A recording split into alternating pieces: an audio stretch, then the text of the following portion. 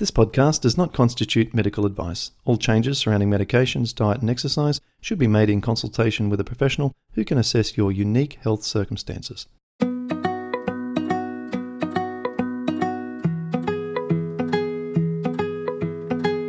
Welcome to the Rheumatoid Solutions podcast with Clint Pattison, helping you to live an easier, healthier, and happier life.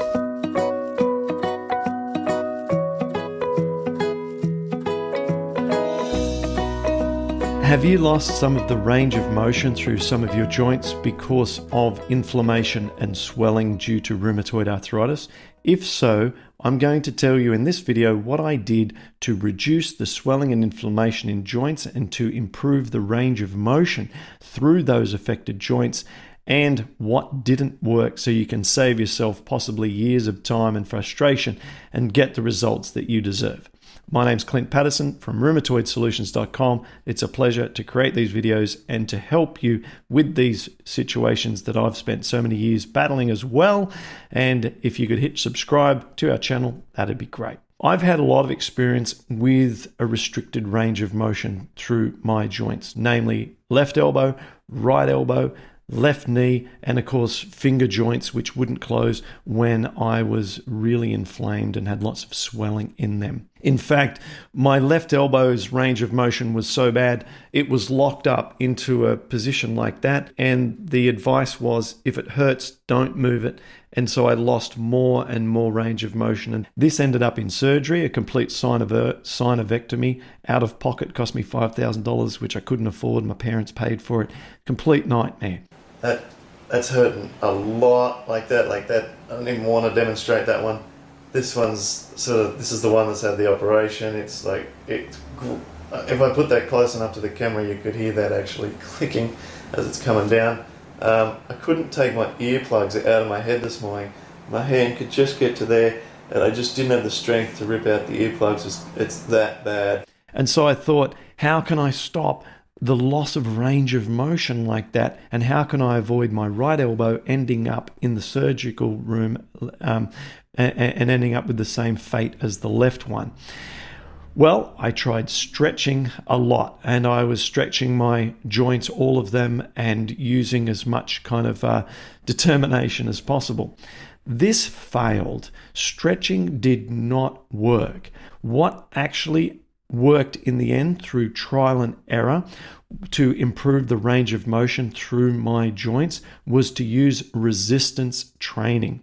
I worked out for each one of my joints the unique exercises that gave me symptomatic relief without stirring up the joint, as sometimes the wrong form of exercise can. At the gym, I can do all the things that I want to. Pull-ups, I can do chin-ups, I can do bicep curls, whatever it is that I want to do, to the maximum ability of my muscles, not limited by my joints.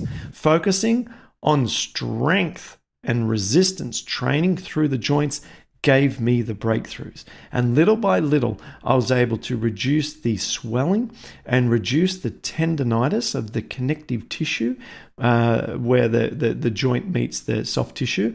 And through that combination of improvements, then the joints released more and more and allowed a greater range of motion.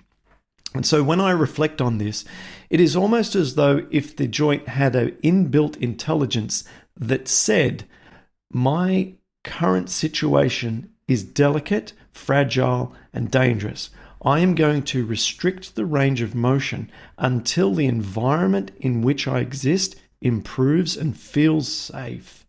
And then when that occurred and there was more supportive structure around the joint and inflammation and swelling lowered, the joint freed itself up. It almost allowed a greater range because it had this inbuilt sense that now the environment was safer and more structure was in place and support was in place.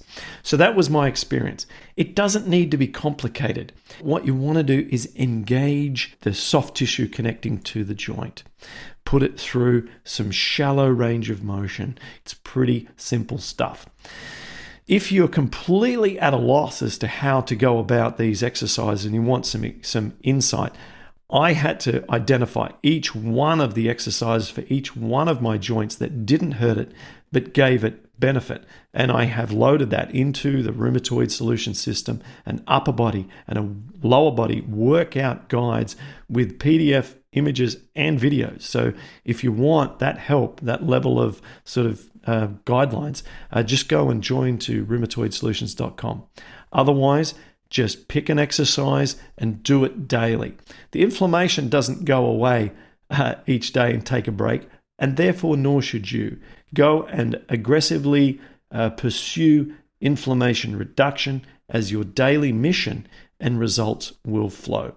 So I hope that's helpful for you on your healing mission. Appreciate the support. Hit the like button. Please subscribe. I'll see you in the next video.